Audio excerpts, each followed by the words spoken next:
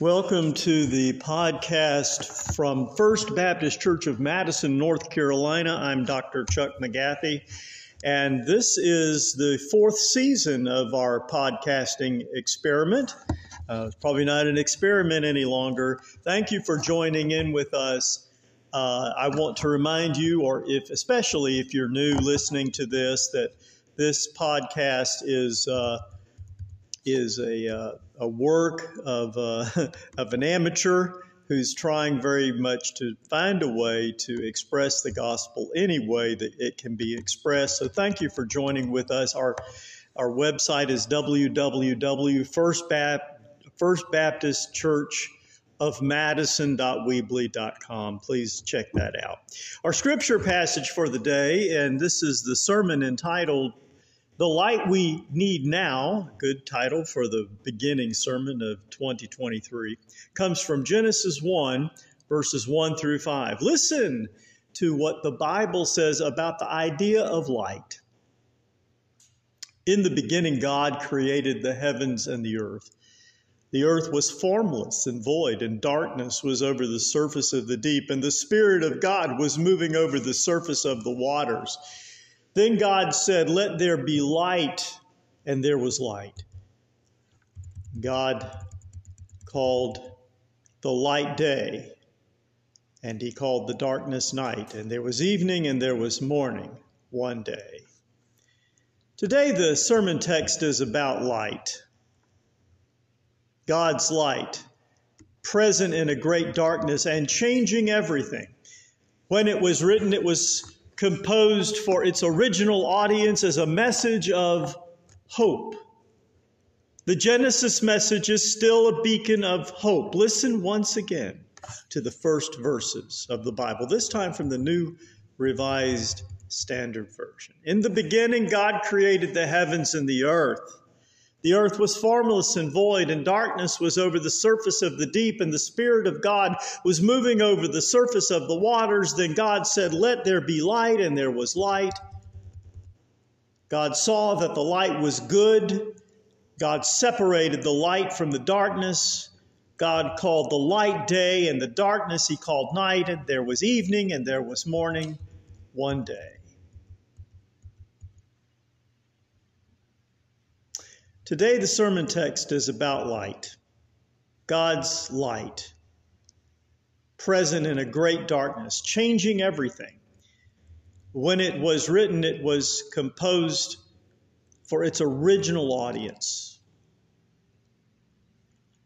and meant to uplift their spirits, meant to speak deeply to their souls, not just of the natural event that occurred somewhere in the great universe that surrounds us, but in our hearts. The message of Genesis is a message of belief, of trust, of hope.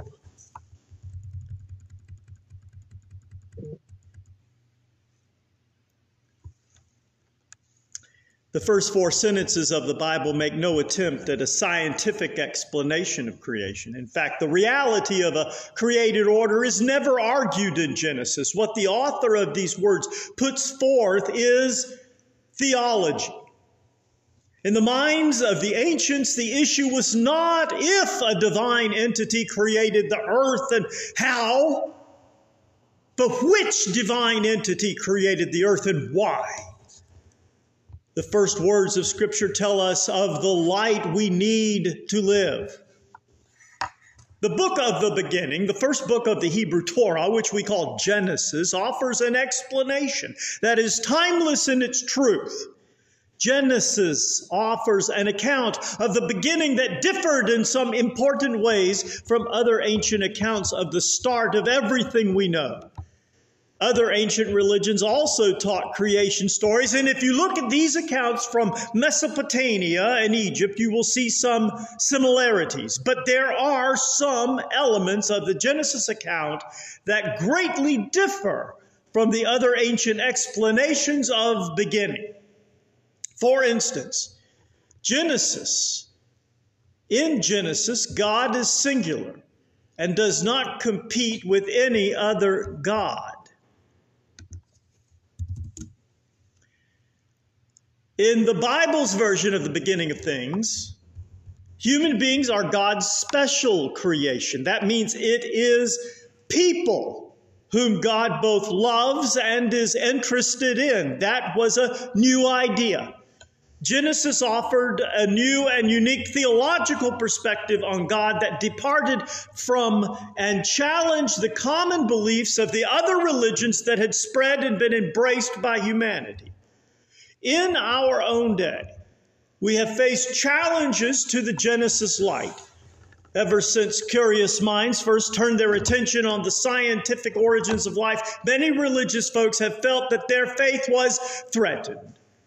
But should that be the case, some devout Christians feel differently about this. Methodist writer Jeff McElroy said, "We read a text like the creation story in Genesis 1 as if it is claiming to be history or science in the modern understanding, when the reality is that this text cannot really be placed in such neat, clean genre classifications in ways that we would prefer, especially considering its poetic style. The author's purpose is not to outline history or a scientific theory, but to offer a poetic, theological reflection on creation, on the nature of its creatures, and on the God who brought it all into being." Protestants are not alone in this approach to creation stories of Scripture. Pope John Paul II clearly recognized this idea when he shared these thoughts on science in Scripture. The Bible itself speaks to us of the origin of the universe and its makeup, not in order to provide us with a scientific treaty, but in order to state the correct relationships of man with God and with the universe. Sacred Scripture wishes simply to declare that the world was created by God, and in order to teach this truth, it expresses itself in the terms of cosmology in use at the time of the writer. Any other teaching about the origin and makeup of the universe is alien to the intentions of the Bible, which does not wish to teach how the heavens were made, but how one goes to heaven. What then is the intention of this passage? What timeless message does it intend to put forth? Can understanding this message bring us hope and light in 2023? How can we open the windows of our souls? How can we welcome the light of God that drives out the darkness in our lives? One of the symbols of worship which we embrace in this church happens on Christmas Eve. We dim the lights and then we light the Advent wreath. Then one by one we pass the light to each other until a sanctuary full of people holding individual lights illuminate the entire building. We could, of course, say many things regarding the specialness of that moment, but the most powerful sermon is that words are unnecessary for the meaning of the light to be impressed upon us. Without using any words at all, we get the meaning of the light that shines in the darkness. Through the act of candle lighting, we are reminded of the words of St. Francis, who said, "Preach the gospel at all times, and if necessary, use words." The light is the gospel preached without words. Light. Beautiful light. We can easily take it for granted, but we cannot exist without it. Not only does light enable life to exist, but its absence, even for a short while, profoundly affects our moods and mental stability. But I want you to notice something very interesting about this light as described in Genesis. This light is special. This is God's light. God's light is mentioned in verse 3. Notice, please, the sun is not created until verse 16. It is a theologically profound statement. The Scripture indicates that God himself is the author of all light and is himself light. The sun was not a god, as the polytheistic religions had taught, but a part of creation put in place by the God of light to give life to our planet. Some of us, when we were young, learned the song, "Jesus is the light The theology of that simple tune is plain and understandable. Even though it is a simple song, it is also thoroughly biblical. About Jesus, we are told that he is the great light that shines in the darkness. His birth is announced to the wise men by an unusual light in the evening sky above Bethlehem. Again and again throughout the Bible are references to God invading the darkness of sin to offer hope and life and light. These references to the light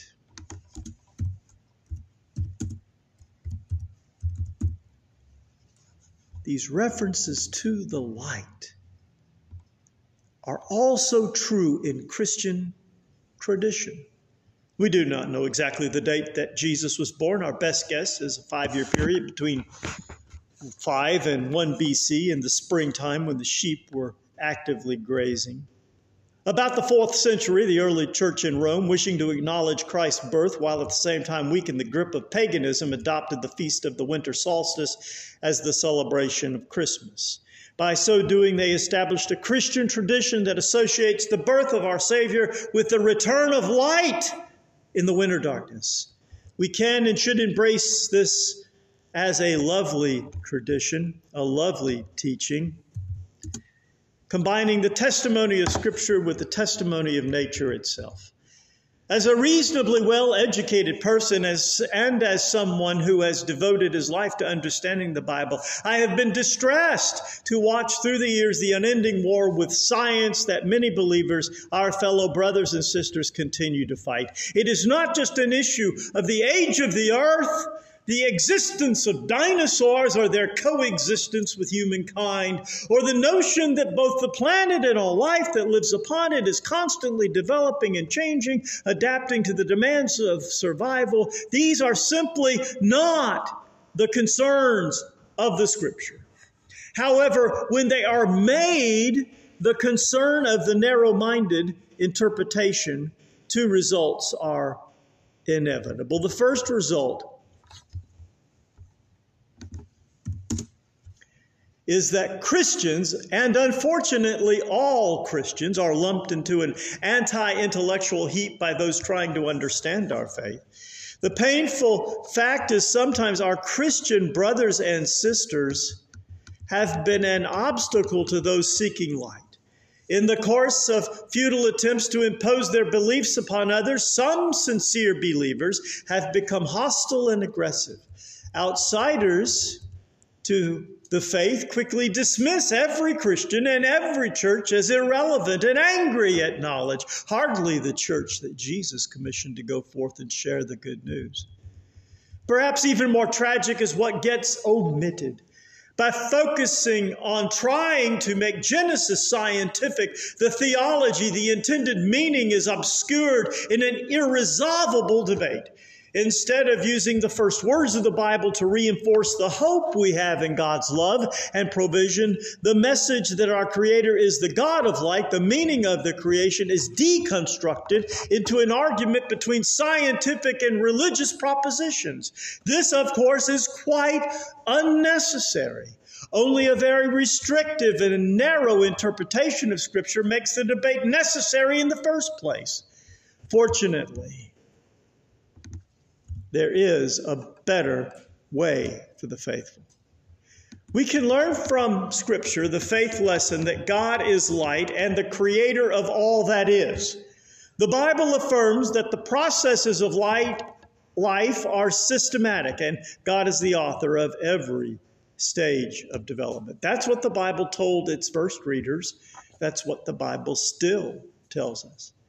I hope you can see that lost somewhere in the evolution versus creation, young earth versus old earth, dinosaurs versus no dinosaurs debate is the simple Genesis truth that God is light. In Him we take our existence. In Him only can we understand our existence and purpose. Without Him, it is only darkness and chaos. In Him is light. As John the Apostle wrote, the very opposite of chaos, the Logos, the very Word of God. In the beginning was the Word, and the Word was with God, and the Word was God. How will knowing this affect you in 2023? Our days are often filled with darkness and fear. We do not know what tomorrow will bring, and the anxiety of the unknown brings us to our knees. Like a man tossing and turning on a hot bed through a lonely night, we raise our voices to God and plead for answers. In our worry about tomorrow, we feel dread and abandonment.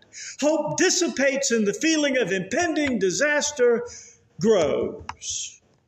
Then, a ray of sunlight pierces the deep darkness, bit by bit, until we are confident that soon all darkness will disappear. Once again, we recall that God is light, and He has separated the darkness from the light. Morning has broken, and we may thank God for the light He gives. What do you need? What do you need light for this year? Some might say financial help. Still others may say, I need help to find a job. Some may want healing in their bodies or in broken relationship. Others may feel far from God and want to know Him in a way that is truly meaningful. Maybe you want most or even all of these things, but where do you begin? The answer is just the same now as it was for the first who heard it. In the beginning, God. Unless we begin with God, nothing else will make much sense. Genesis, however, is not a how-to book. Instead, it is a who-to book. Genesis does not tell you how to put your life together, but it does tell you who to go to when you are in deepest darkness. That great preacher Fred Craddock says, one could easily get bogged down in the cosmology and the order of creation and all the details, but that is somewhat losing the forest for the sake of the trees. The most proper approach to this text is poetic, majestic, awe-inspiring, emotional, full of images and movement. The light you need and the light I need right now is God's light. He stands ready to show each one of us the way as we advance into the new year. What will it hold? None of us know. Not really. There may be pleasant as well as unpleasant surprises along the way, but one thing we can be sure of, with the light of God illuminating our path, we will be just fine. Let us pray. O God of light, we need you. Give to our frightened hearts the encouragement to try another day and the conviction that dawn will arrive.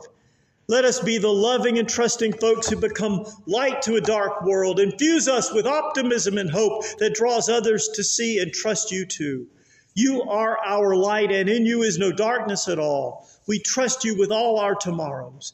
In Jesus' name, we trust and pray. Amen.